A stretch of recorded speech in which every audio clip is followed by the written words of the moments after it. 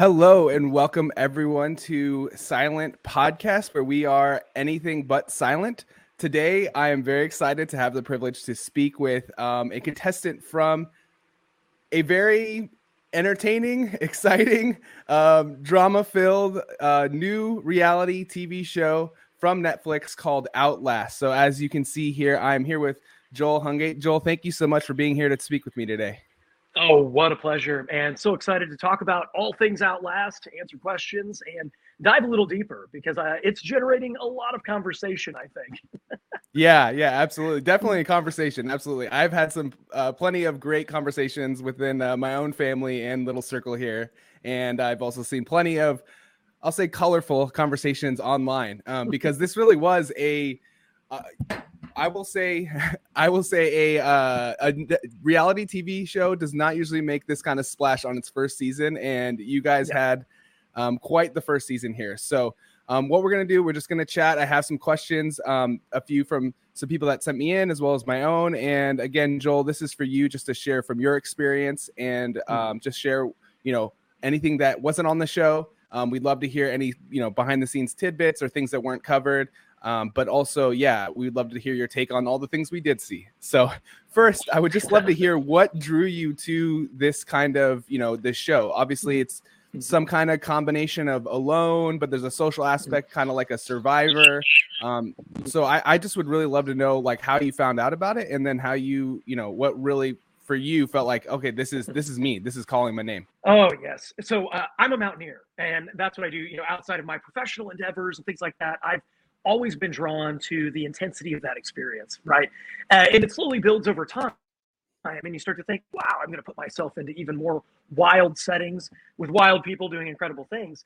And when I saw the call out for this, asking for folks that were either mountaineers, extreme endurance athletes, adventurers of any sort, I thought, man, that is something that I need to throw my hat into the ring for.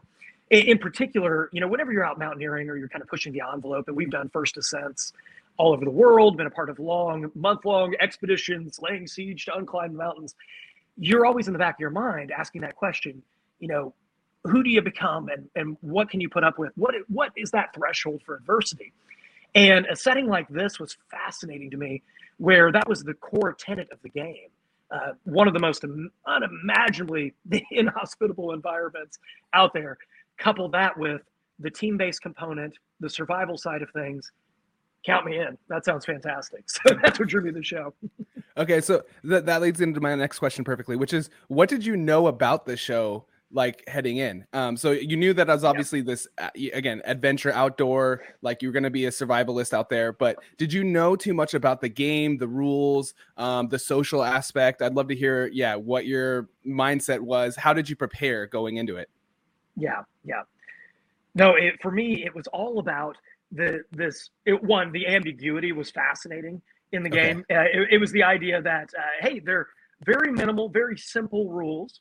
You're going to be dropped into Southeast Alaska, this incredibly trying environment, and you're going to be forced to collaborate on a team with all these lone wolves. That's pretty much all we knew. We had very little insight into what the day was going to look like, what challenges or the gameplay structure was going to be, what were the twists and turns that awaited us. So almost the unknown itself was kind of a draw towards the concept. But I just thought it was such a nuanced take on the traditional adventure survival motif that we're all used to in the reality TV space. Yeah, absolutely. And it produced a TV product that was definitely unique in that space as well. So let's get into it. So day one, I mean, you go through the casting process, you get selected. I'm sure you're very excited. You get flown out there. I'm assuming there's, a couple days while you're quarantined, or you're not speaking to the rest of the cast. Is that how it is? Oh, yeah. Now, for something like this, you end up getting on location. I was laughing, go through this entire process to finally get the nod to say, hey, you're in, you're either part of the cast or you're a substitute, one of the two. But we need you in Juneau, Alaska by this date in September. Can you make it? And away you go. Next thing you know, you're on an airplane and you're touching down. You have no idea what you're getting into. And they do, of course, for something like this, go to great lengths to keep us not only safe and sequestered throughout that entire process, especially in the throes of the pandemic, but also you're really insulated from the staff, the team, the show, to the point where we really were dropped into the wilderness, meeting these strangers essentially for the first time.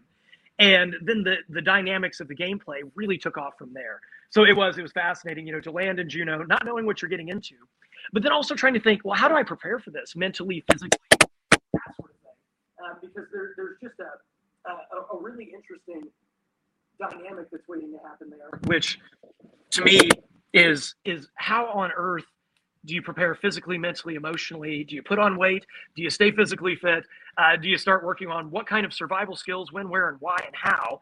And that's the sort of thing that I think is rattling through all of our brains as we were getting ready for the show. Yeah. Wow. Yeah. The ambiguity, because this is season 1. There's no template to work off of. So I'm sure. Did you err on the side of putting on some pounds? It didn't look like you. Okay, because you did not look like you came in with a lot out there. I know. If I could change one thing, I would have come in with more weight. Now for anybody keeping track at home. I showed up, I put on 15 pounds before I got there. Okay. Now imagine you're trying to balance adding 15 pounds with keeping up your cardiovascular endurance and my strength training. And for me, very, very focused on the physical fitness component, the nutrition component, just in general in life for the things I do from an endurance or a mountaineering or just athletic standpoint. But this was a unique challenge. How do you put on that weight, but also keep that level of fitness that you think you're going to have to tap into, because you just don't know what you're going to get into. Is it going to be challenge based? Is it more endurance and mentally, more mentally taxing? Is it all of the above? So I was trying to figure all of that out, but I was very thankful for the extra 15 pounds because by the time I got out of there, I lost 25 pounds. Wow. Being in the wilderness over that amount of time. It was crazy. Wow. Yeah, I can imagine. Yeah, I've seen your TikTok videos. Everyone should check them out. But you've made a few jokes about having some PTSD whenever you see some muscles, because that was your main diet out there, was those muscles. Oh yeah. Well, and stay tuned for my self-proclaimed memoir of mountaineer survivalist finds himself on reality TV. I was going to call it Muscle Memories. But I seriously, I laugh and it's funny. It did actually take me by surprise. One of the memes that you're referencing on the TikTok, I had this kind of flashback to Nika Bay where you order paella, just sitting in a restaurant, you don't think of it. And then it comes out, replete with muscles circling the whole thing. And I'm like, oh man, I don't know if I want to see another muscle again. That's very fair. Yeah. Very fair. You've earned that right to never eat another muscle again. So day one, let's get into it though. Day one, you get dropped off. You don't know really what's going on. Obviously parachute drops and it looks like, very Hunger Games-esque with this cornucopia of, just, you don't know what you're walking up to. And, it says break into teams and, kind of just get started. There wasn't really much more than that. But was there anything from forming Delta that we missed there that you'd like to fill us in on? Oh, one of the things I think, and we look back at this and laugh how it just worked out. You'll notice if you watch it, Jordan and I are standing right next to each other and we were connecting. A lot of us were, obviously we're getting out to the environment. You're able to kind of connect in the woods. You're wondering where you're going to go, what's going to happen next. You hear the drop. You all start moving towards that very Hunger Games-esque supply drop. And I'm standing next to Jordan. We're listening to everything. And they're like, divide into teams. And we're sitting there. Yeah, it's cool. Can't wait to see that happen. And they're like, no, now. So he and I are looking around. Everybody else is pulling each other into teams. And we just look at each other and go, all right, man. Okay. One of the things that I think was kind of rolling in the background right off the bat when we, Jordan and I just got left standing around and then we said, oh, okay, we're not freaking out, grabbing at people, whatever.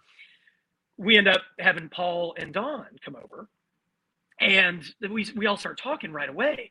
And we start to realize that, wow, we may have just lucked out by being the folks that just kind of stood around, kind of cool as cucumbers, all of a sudden be, saying, hey, what do you do? What do you know? And one of the things I think that we had a lot of questions on, people said, well, hey, why didn't anybody take the bag or the parachute or the paracord or any of that stuff? Yeah. Delta team did. So one of the things that I thought was fascinating, right off the bat, we had that mindset of, oh, hey, we just happened into a team. but everybody knew the game was on Delta Team, and we started right away with grabbing the big bag, getting whatever supplies we could take with us beyond just the initial supply drop.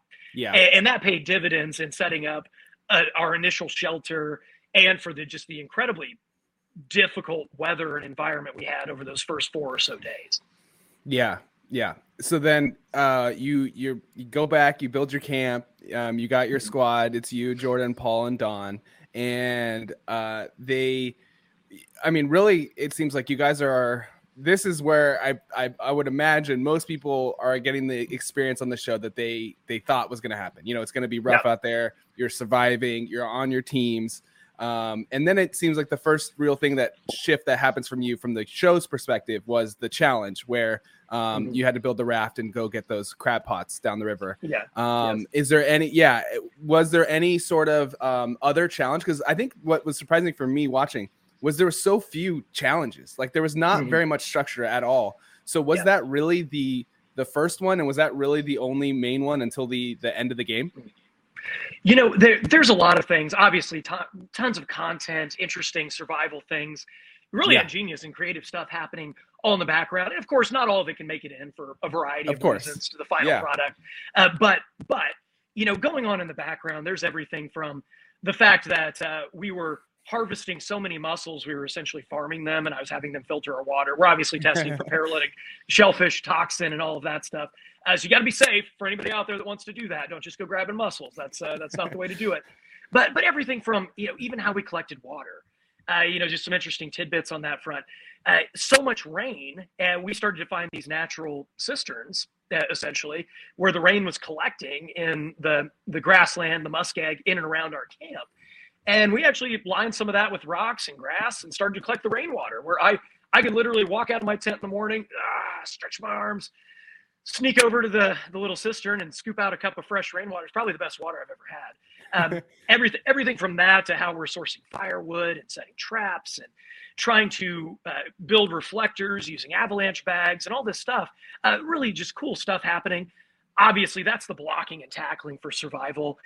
Not that it didn't move the show along, but just for some context, all of that's kind of swirling in the background. Yeah. In addition to, I'm an engineer, and it was shown on the top of the show. It's like, my bona fides as an engineer are going to be in question if this shelter doesn't rock and this raft isn't fantastic. So I don't want Purdue to revoke my degree if they see something that's not going to be.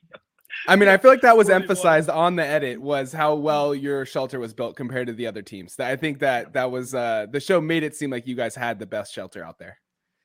We had a killer shelter, and I think it was the difference, especially in the early going, with one of the things that's easy to just kind of gloss over, how bad the weather was in the first handful of days.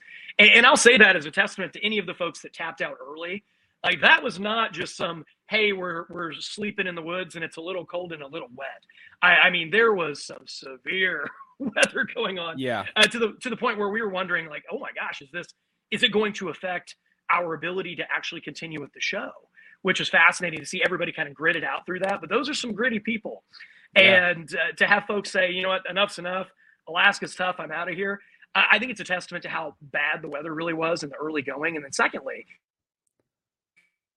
how fantastic our shelter ended up being for Jordan, Don, Paul, and I, because it really allowed us to thrive as a team of 4, really adopt roles, keep morale high, because we weren't worried about water running into our shelter, keeping the rain off. Yeah. We stayed fairly comfortable in the early going. I say fairly, it was still pretty rough, but it was a lot easier mentally. And then keeping the fire going, we tried to keep it going 24/7, both as a psychological thing for other teams to kind of see that and say, wow, these guys are really on top of that. But also just the ease of use, collecting firewood, not having to worry about starting it in a wet environment. Some of those strategies were starting to form right before that first challenge actually happened. Got it. Okay. Well, that makes sense. I love the context. That's what we're here for. So let's roll into it though. That first challenge happens. You're tasked with building a raft. You're, I'm sure, very, very enticed by the prospect of getting some crab pots to actually get some real protein in there in your diet. And I guess my biggest question from how it was presented on the show was, exactly the race between Jordan and Angie, was it as depicted? Because that was a beautiful underdog, moment from her catching up, lapping him while he's doing some push-ups out there on the raft, looking like he's very, very confident in his lead to get there. But yeah, I would just love to know if that's really how it went down. How did you feel seeing him do some push-ups and then get lapped by her? Those are kind of the questions that were swirling in my head as I was watching. Oh, no, it went down pretty much as you saw it. I mean, the craft that we built, wildly substantial. I mean, and definitely a 4-person team craft to move that bad boy around, every bit of 300 pounds by the time it was all said and done, waterlogged. That was a lot of wood. I mean, almost 3 to 4 full standing trees that we had to fell and buck up and mess around to create that thing. So we knew the raft could get us there. It was substantial. And we were really bullish on Jordan's experience on that front, with what he's done in the water, the ability, hey, if you had to be in it, if you have to swim or whatever, hey, you seem to have the most confidence in that setting. So we were happy to kind of christen the Outlast Outcast craft and send it on its way with Jordan at the helm. And what was funny, we watched for a little bit as they rounded the bend. We saw him doing the push-ups and stuff, and he had a substantial lead. But man, major kudos to Angie, Seth, and Nick, because for a while I didn't know that their craft was going to make it out of the water. And that was really the thing that they were balancing. As soon as they set it down, it would sit into the water a certain depth. So if you put too much weight on it, you're going to be plowing water the entire time. So it made a lot of sense for Angie to hop in and start to pilot that thing. But what happened next? Jordan's cruising, and there's a very, very real, almost unavoidable current if you end up just to the left of the island. Yeah. And you had to make that choice. Do I try to jog left or right? It's hard to see the current, and he just so happened to veer the wrong direction. And once you're in it, you are not fighting it. We had nothing. No, there's no paddles. There's no jumping in and swimming. I mean, you are in the bay after that's done. So you miss the island completely. So that cost us quite a bit. I mean, the amount of calories we missed out on by having that jog around the island and not being able to hit those crab pots and get there first and maybe have a strategic advantage in taking more of the pots to get more of that sustenance, to be able to barter and trade with the other teams for other supplies, things like that. It really kind of threw a wrench in what I thought at the time was a pretty commanding lead that Delta team had. Yeah. Okay. So you're feeling pretty good at that point. And then the next hit comes, which is really Jordan's medevac as well. So I know this is weeks later, or I think at least a week, right? About 2 weeks that he's feeling sick, and then helicoptered out of there. And you all are told that he might return, might not return. I just would love to hear, your perspective, because then obviously that sets off. This is the first domino that really sets off everything that happens. The most dramatic moments really fall right after Jordan leaves, because that's when Paul leaves, and the story, but we'll get into it. But I just would love to know, what was your experience on the other side of him being helicoptered out, waiting for an update, and then finally receiving it? Oh, it was, Jordan was just working himself really hard out there. And that was one of the things that Paul and I had a lot of discussions about. And, he's just a hard charger. He's going to go, he's moving, he's building, he's bringing a lot of rocks back and forth to our shelter. And that's every bit of a couple 100 yards to go from where we set up camp away from the river and the bay area all the way back. And he's taking these big rocks, bringing them back, building our fireplace that eventually ended up kind of being our reflector stove. Pretty substantial fire pit that we built in and around the shelter. So we're telling him, hey man, you might have to slow down. And he's like, no, I got it. So you get a break from doing that for a couple hours. No joke. Rests a little bit, get some water, and then he's out cutting firewood. And that's about the time that you start to see that catch up with him. We haven't had as many calories. We're still eating the mussels.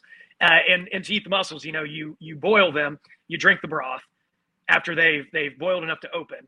You boil them again, and you drink the broth again to get as many nutrients out of those mussels as humanly possible.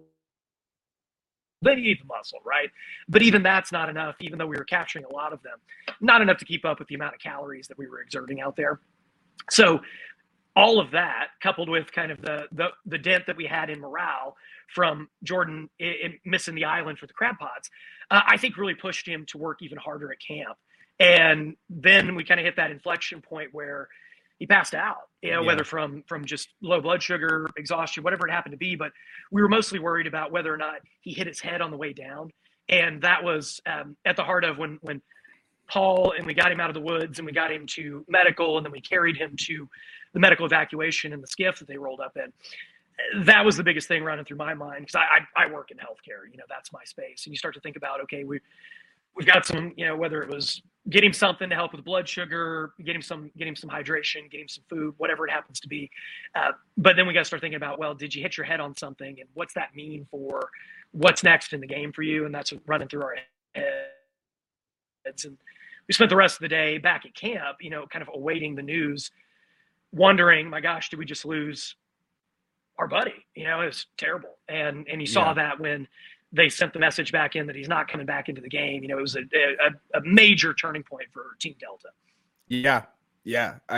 So let's talk about that turning point, because it seems like the next morning, right? You wake up and there's only two of you in the shelter. So tell me, so Paul, he had a plan, and obviously it worked out for him in the end. But I would love to know what your experience was waking up next morning and he's gone. Oh yeah.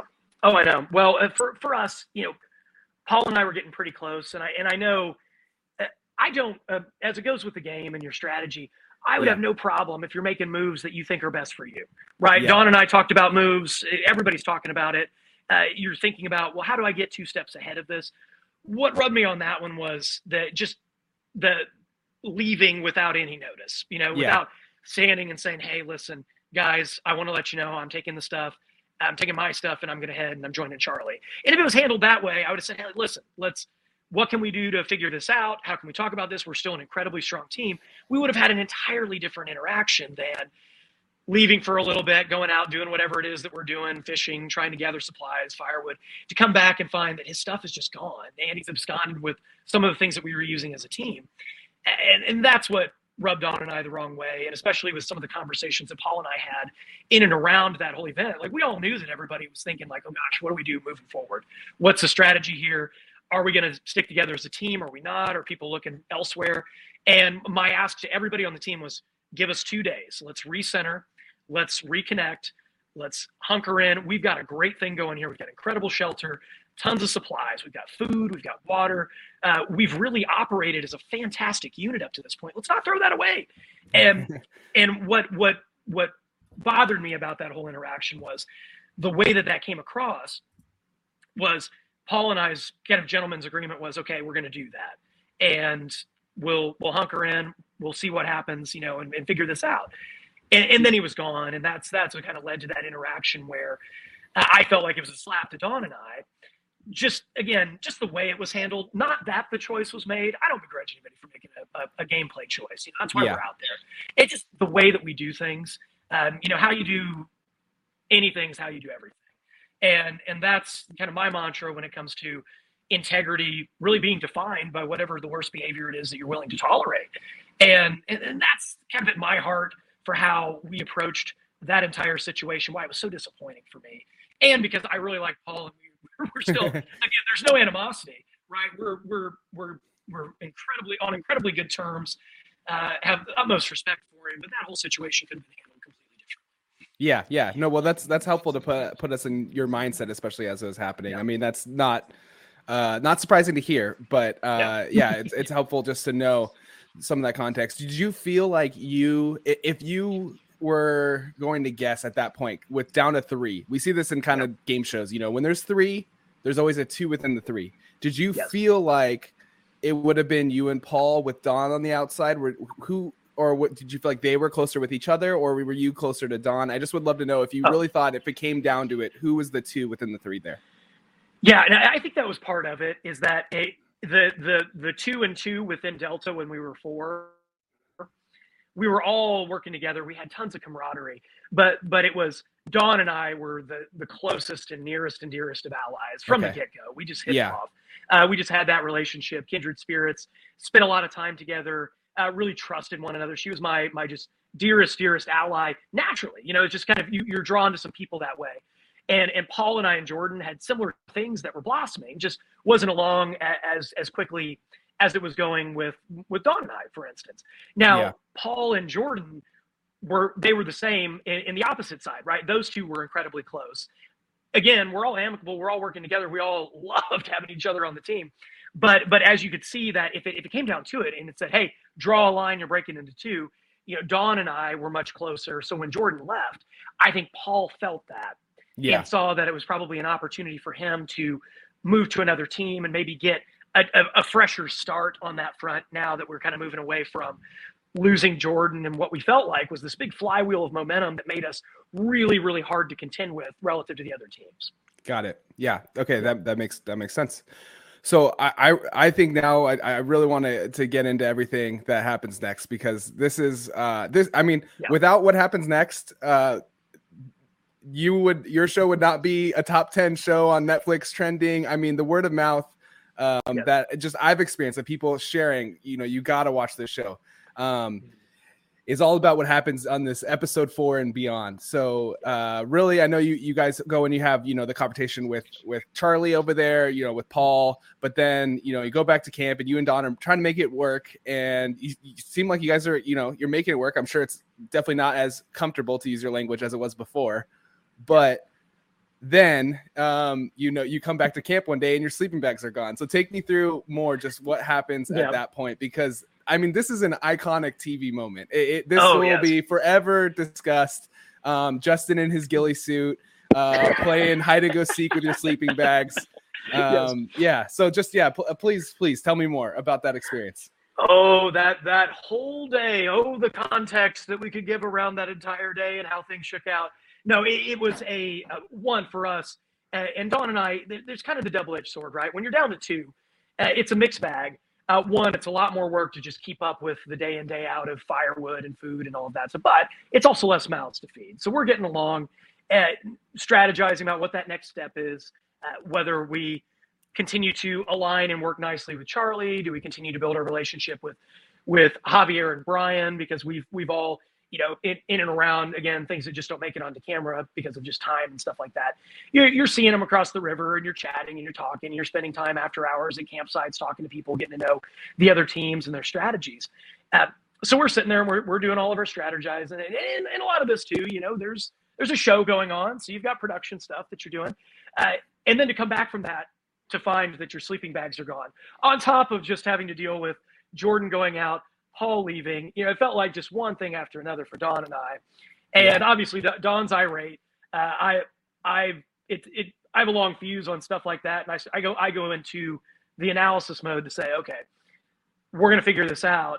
And immediately we march to Charlie. You can see it in their eyes.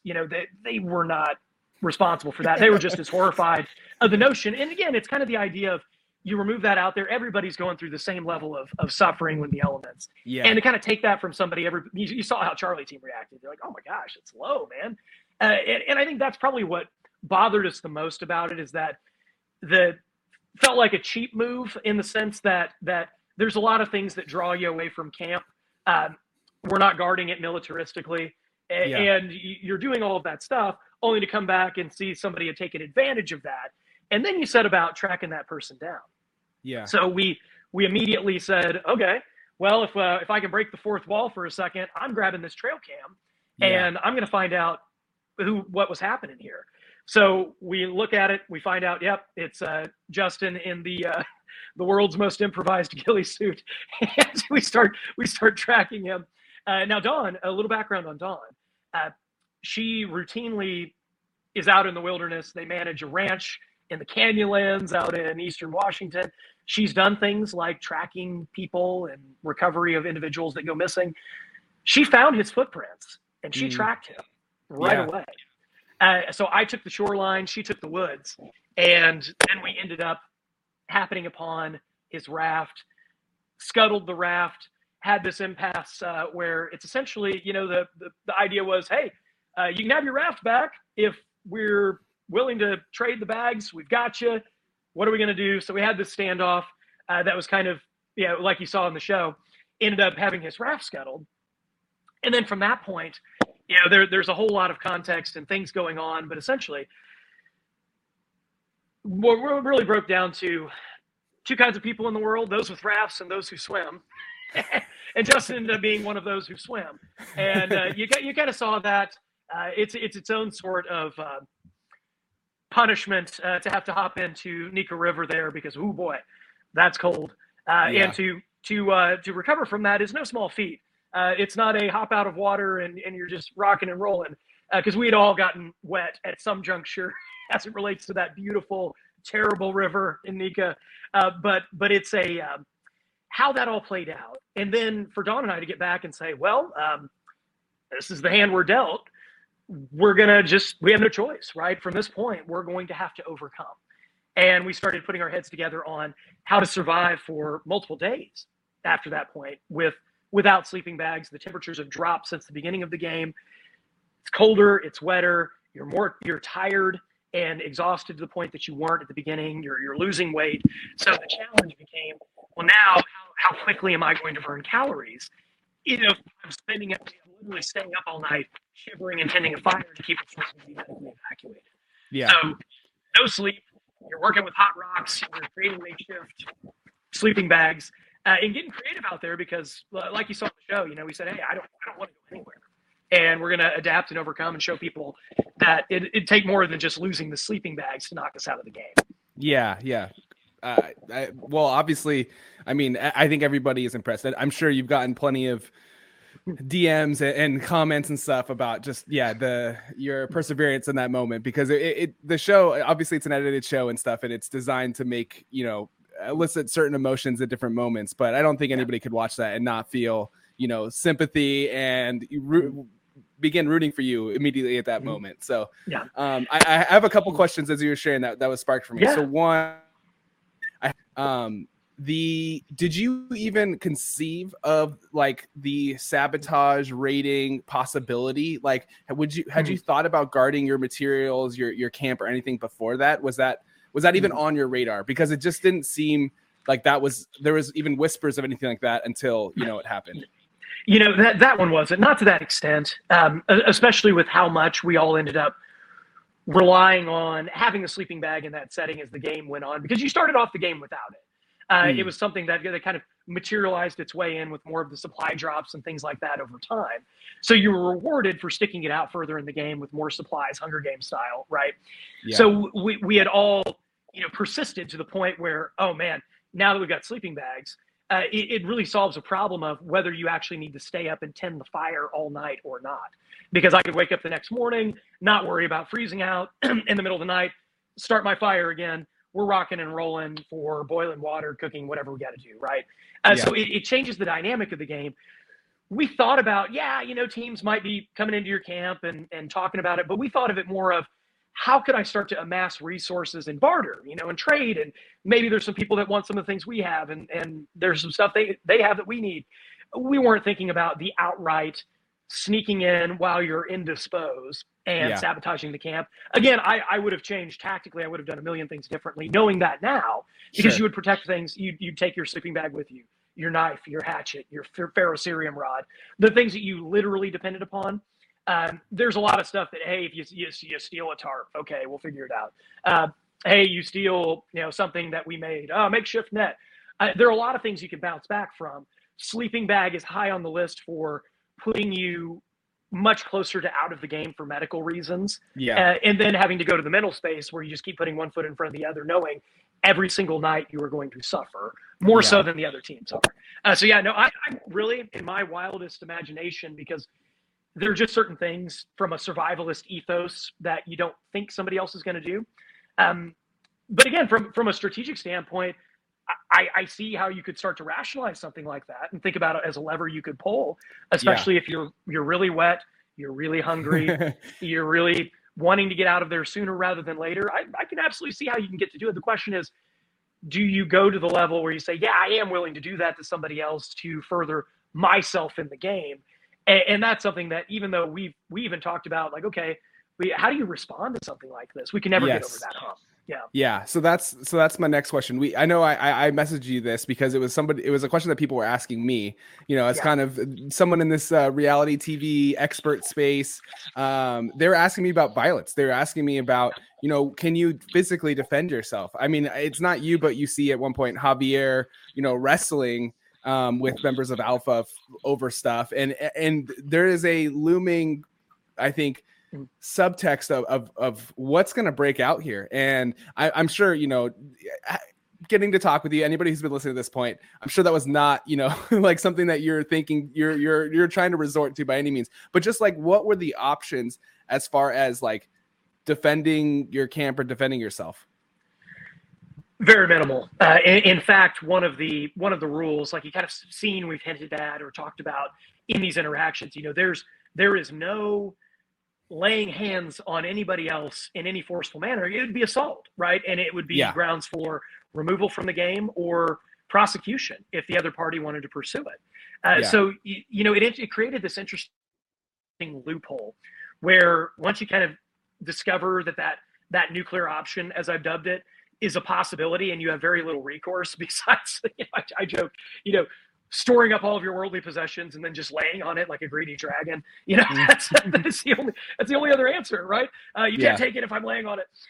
It really created this kind of devolution, if you will, of the strategy, because now all of a sudden that's an option. It's like, oh man, I can't do anything about it. And just like Javier, he couldn't just take his things back, or like in the real world, there's always the rebuff or bluff that you have to call of potential recourse from another human being.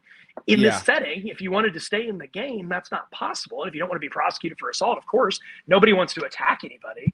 At least I would hope not. So you're kind of left standing there saying, okay, is this, it's really easy to kick sand in somebody's fire and to throw their stuff in the water, right? When there's no retribution or risk to you for doing that, you only stand to gain. So it created this really fascinating, unforeseen malincentive, right? That we all wrestled with as we watched it unfold, to say, every cell in my body wanted to retaliate. It wanted to get after, say, if I want to plant my raft on the beach and walk over there and put an end to this in some way, shape, or form, whatever I have to do. Do I have to pick up the raft and drag it away? Do I have to go grab Javier and his stuff and put him on my shoulders and wade across the river? You want to do something, but you have to make that decision, and I pose this question, do you feed that wolf in your life, or do you choose to reflect a higher ideal?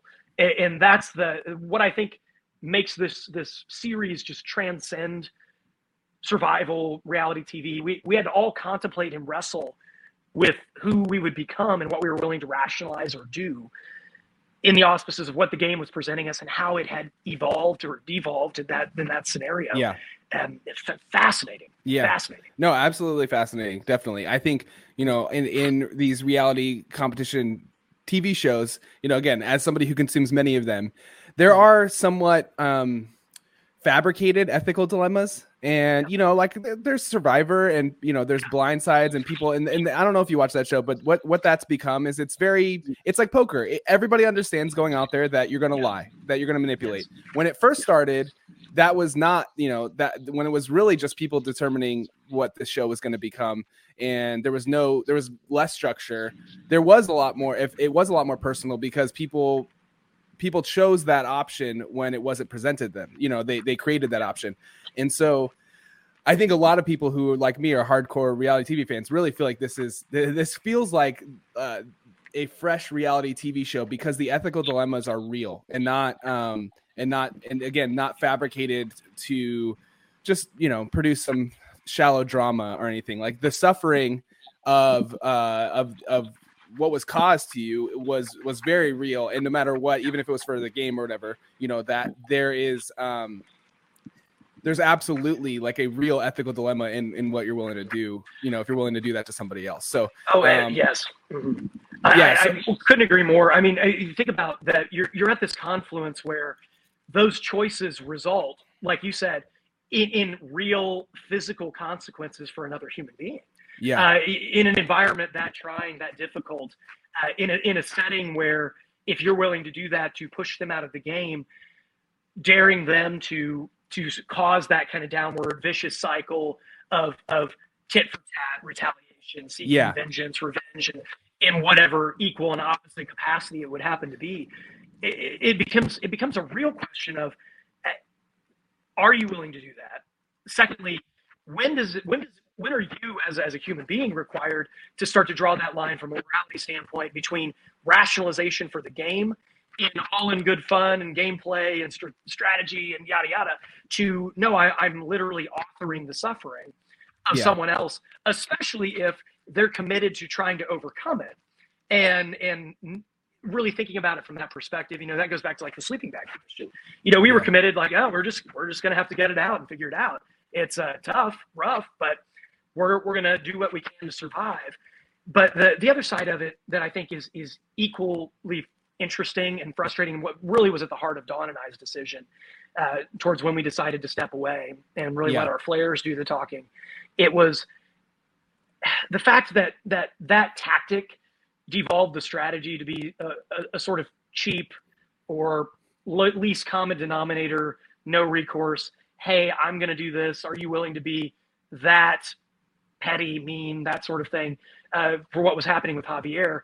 When you watch it, when you know that that's an option and you pull that lever, you can't put that genie back in the bottle. Yeah. And for us, it changed the flavor of the game altogether, because it wasn't about strategy anymore at that point. It was about, one, for me, disrespectful from the standpoint of people gave up their livelihoods to come out and do this. Seth, he quit his job to come out there and do this. There are people that they're giving up time with their families, their livelihoods, financially. They're giving up all of this to come out and pursue this dream, to answer that question personally. Yeah. Who would I become in this setting, and what can I do, and can I survive, and can I make it on the team? And then to have that kind of cut off at the knees by those tactics was really, one, it was shocking for a lot of us. And you saw that shock across, Don and I, of course, and Javier. But Charlie team too, they're looking at it saying, oh my gosh, what is that? How's that changed the tenor of the game? And I think it did, after that entire climax of episode 5 into episode 6, where Don, Javier, and I's kind of arc and what we decide to do with that morality question comes to a conclusion. It's fascinating how the game's kind of tenor changed from that point. It's almost like everybody just needed a break. Yeah. That, an emotional kind of like, oh, we got to just breathe for a second. Yeah. Because the implications and seeing the reaction of people watching it and hearing a very consistent theme of folks that said, my gosh, I had to either step away, or really bothered me to watch that as a viewer, to go through, see what everybody was going through, watch how that tactic felt like it was just so cheap compared to ingenious survival, strategically positioning, alignments of teams and shifting of alliances, like you would see, that would be kind of in the realm of gamesmanship. It felt like we stepped into a different arena altogether. Yeah, no, I can imagine. I'm sure. A question as well that comes up is, was there a set amount of days that you thought you would be out there? Because you hear Jill in one of her interviews in confessionals, and she's sharing to the camera like, this could go on for months. Was that, were you prepared to be out there for months and months? Because I think the entire show wrapped up in a little bit over a month.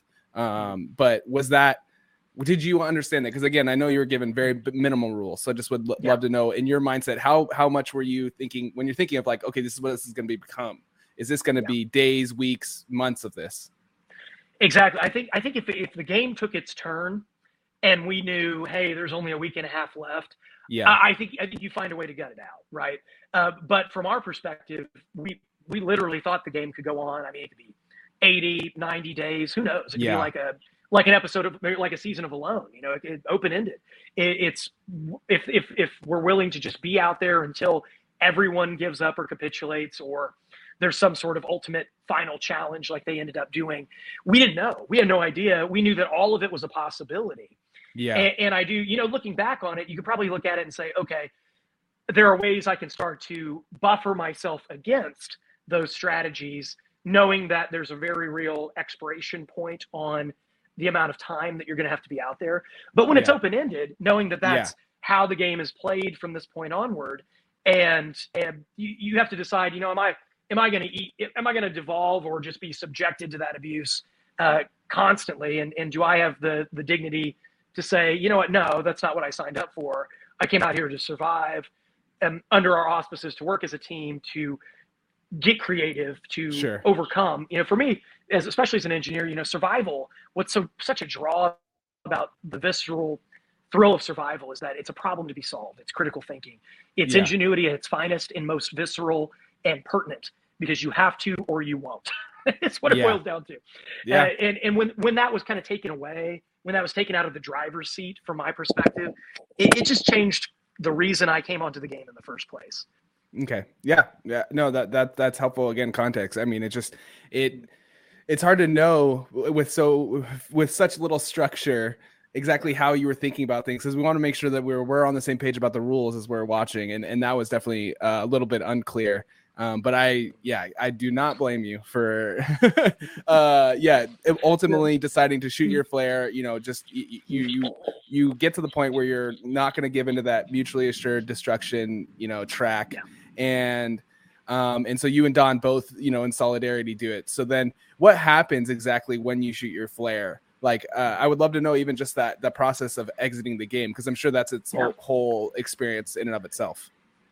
Well, you talk about the ultimate in emotion, and again, not the amount of an emotional send off that we had between Dawn and I.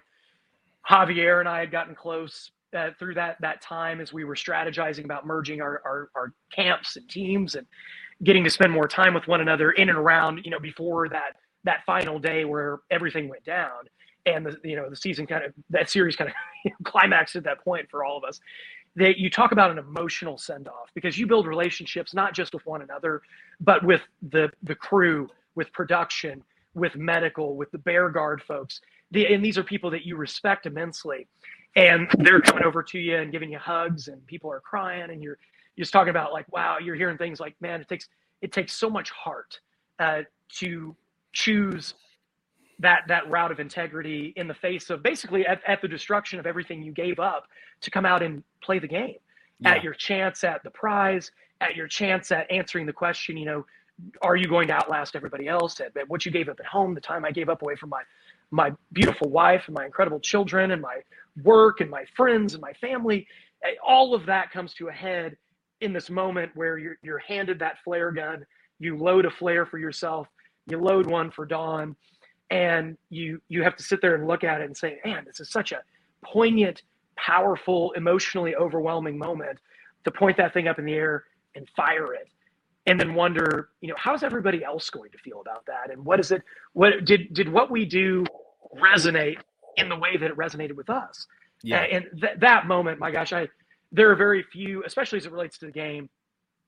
That was just a powerful outpouring of just gratitude, regret, a little bit of relief, but just sitting there and having all of that come to the head with something so mundane, like just grabbing this flare gun and firing it into the air and everything it represented. Just an incredibly powerful, clarifying moment. And for us, it talk about what a crazy and just wild and incredible cherry on top of what had been a tumultuous week or so for Don and I. Yeah. No, I'm sure the catharsis you experience, and then you get a full meal, I'm sure pretty quickly there. And, you're sleeping in your bed that night. That's gotta be quite the, 180 from or a full range of emotions, I'm sure. As we begin to wrap up here, I would love to know, like, with the cast, with Alpha, are you on good terms with them? I'm sure a lot of people are very curious about that. What are your feelings now, having watched the show, particularly towards the Alpha team, and again, their decisions to really, come for you and expedite your exit out of the game here? Yeah, no, I think if anybody's seen how I approach the game, my superpower is a foundation that just transcends circumstance.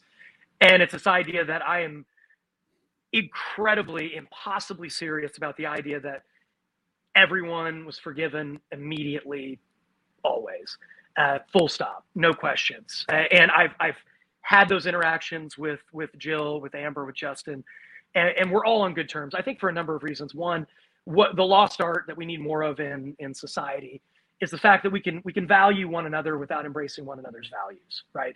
That is possible, folks. It's not a Hegelian dialectic, this or that. You're either can't forgive them, they're bad, and you're good, or vice versa. No, I can understand why somebody would interpret the ambiguity the way that they did. I can empathize with that. Would I do it to another human being? Of course not. And I vehemently disagree with that. And it did. It caused Dawn and I some real suffering. No questions asked. But I don't hold it against them. I don't have any animosity or bitterness about the whole thing. In fact, we're all in connection.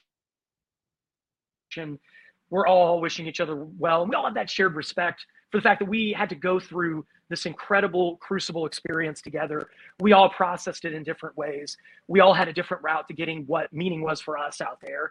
And I wouldn't change what Dawn and I did at all. Tactically, I do a million things differently, but yeah. from an integrity and a strategy, just a strategic, the arc of who we are as people and how that came across, I wouldn't change it for anything. And that translates in my relationship with Alpha Team.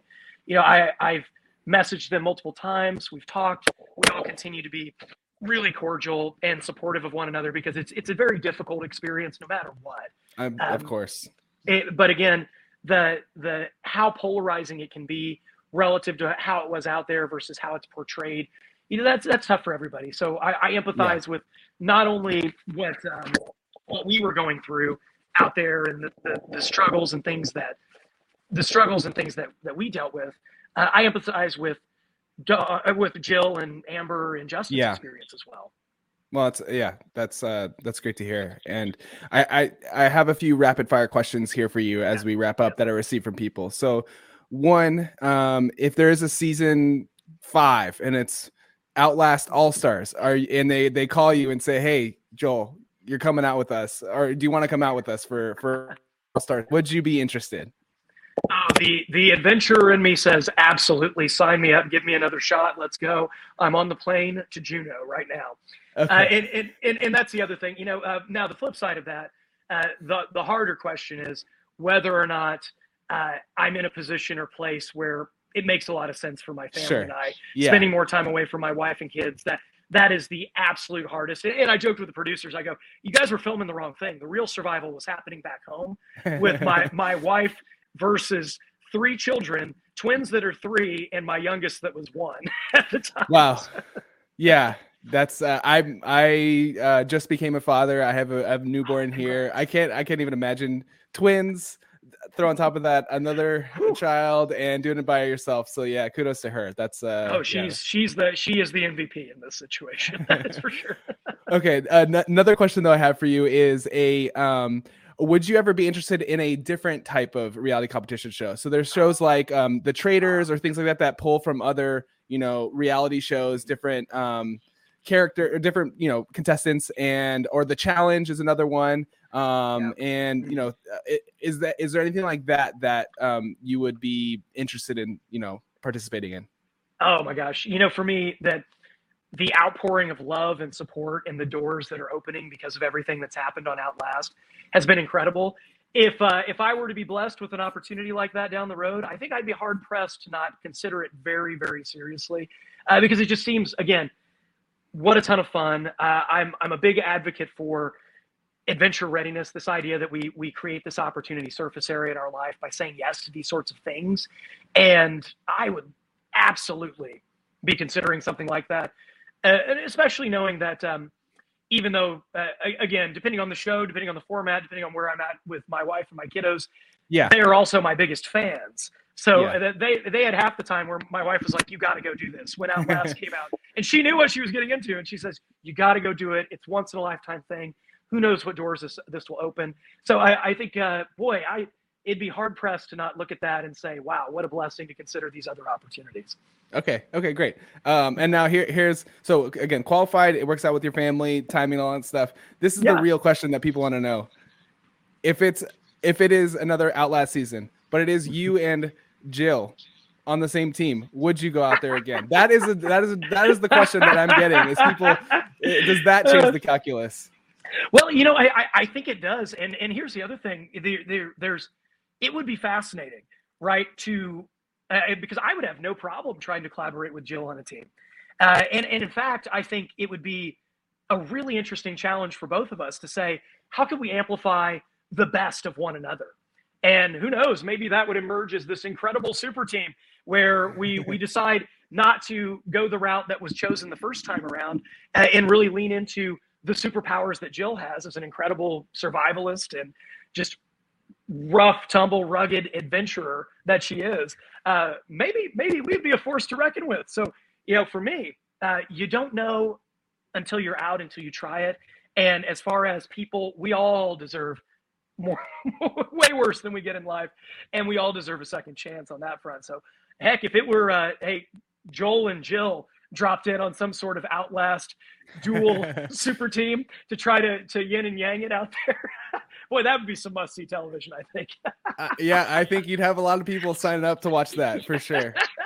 Okay, another question I have here is just if for another season, if it was going to happen, and there was, if they consult you, they say, hey Joel, you talked a lot about game theory here. Is there anything we should do to change the rules for season 2? Is there anything that's clear to you that should be different, that might maybe help somebody that was in the same position as you, or protect against some of these things that we said were kind of loopholes? Yeah. I think now that we've kind of broken the seal on what's possible in the game, even if they showed up and they didn't change any of the rules, it's going to fundamentally change how players protect their camps, how they strategize about resources and different things, how they think about interacting with the other camps and keeping that, it's going to add a layer of I think, even more skepticism in dealing with folks out in that environment. So if they did nothing on that front, absolutely nothing, I think it did fundamentally change the game and the tenure, really the tenor of the whole thing as it relates to strategy already. But if it were me, and you start to think about the game theory of this, we have an opportunity with Outlast to really explore not only just something that's wildly entertaining and explore the man versus wild survival component, but the social experiment side of this is infinitely interesting and infinitely moldable into a number of different scenarios. I would encourage or create incentive structures in the game where you create more risk for somebody to behave that way. Whether it's, hey, you can do it, you're welcome to try, but if you get stopped or you get scuttled, here are the consequences. You lose what you stole, or hey, you get some sort of disadvantage. You have to go to or you lose some other resource that you have at camp, or there's some aspect where there's a counterbalance to choosing something that's a little more morally fraught or questionable. That's like, oh, look, if you can go ahead and do it and you overcome the odds or the incentives that are stacked against you to accomplish it, maybe you are rewarded because the risk is balanced. That would be fascinating to me. Yeah, I think that seems like a interesting, because I don't think anybody who's, again, a hardcore reality competition show wants a bunch of more structure and rules, because that was what made the show so fascinating, was really putting you all in that position and asking that question, what will you do? And so I hope if producers are listening to this interview, I hope you don't change too much. But I do think, like you're saying, there needs to be a little bit of a shift in incentives, and just to give you some like recourse, as you were discussing. So I'm very interested. I hope there is a season 2 Outlast. And if there is, Joel, this is my invitation to you. If you ever want to come in and provide commentary on a season 2, Silent Podcast is happy to help you host that. We would love to, we're hoping for a season 2, and if there is, we would love to talk with you again sometime.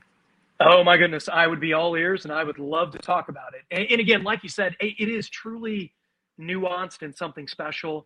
So major kudos to Grant and the production team for coming up what I think is just such a refreshing take on this. Infinitely fascinating. It brings the moral question, the philosophical question, the theological question. I mean, it is just causing conversation that if we were just a bunch of people starving in the woods for 80 days, you're not going to have that kind of conversation. Yeah. So it is truly special, and I would love to keep talking about it. That's for sure. Well, sounds good. Well, Joel, is there anything else you'd like to say before we're out here? I know we're pushing the hour mark and you got to get going, but I just wanted to, ask if there's anything left that you would like to share with, our audience here. Yeah, I would say if you are at all interested in keeping up with what adventures are next for Joel, your favorite Outlast outcast, or any of me and my compadres, check it out, joelhungate.com. You can find out all of that. Connect with me on social. It's usually just Joel Hungate, whether it's Instagram, TikTok. This is Hungate on Twitter. Connect with me. Keep the conversation going. In fact, I have a commitment I've responded to, and I've tried because the messages have been insane, and the quality and quantity of them has been overwhelming. But I'm trying to respond to everyone and everything at all places at all times. So you got questions, hit me up, guys. I want to talk about it, and I'm so excited for where this is going to go, what's going to happen next. And so thankful for your time today, Josh. Yeah, no, absolutely. We're very, very grateful that you took the time here to take a deep dive into everything that happened on this incredible show. So I will call my shot. I think this is going to keep trending on Netflix. I think it's your run as a top 10 show in the US is not going to be over. I think we're going to keep seeing it pop up in that list over time, because this show has spread like wildfire through word of mouth, just within my own network here, and people are fascinated. People are really interested to see this kind of fresh social experiment that, again, is so rare. So once again, thank you, Joel. As always, for anybody listening, please subscribe to Silent Podcasts. We may be having some more interviews like this with other members of your season here. And we would love, any reviews, ratings helps us to just get the word out for interviews like this to get in those algorithms so people can hear the perspective and experience from contestants like Joel. So we have some other interviews up from other shows as well. So if you're into competition reality shows, please check us out on YouTube, Spotify, Apple Podcasts, wherever you get your podcasts and consume your media. So thank you all again. Thank you, Joel, for your time, and we will see you on the other side. Very good. Stay wild, everyone.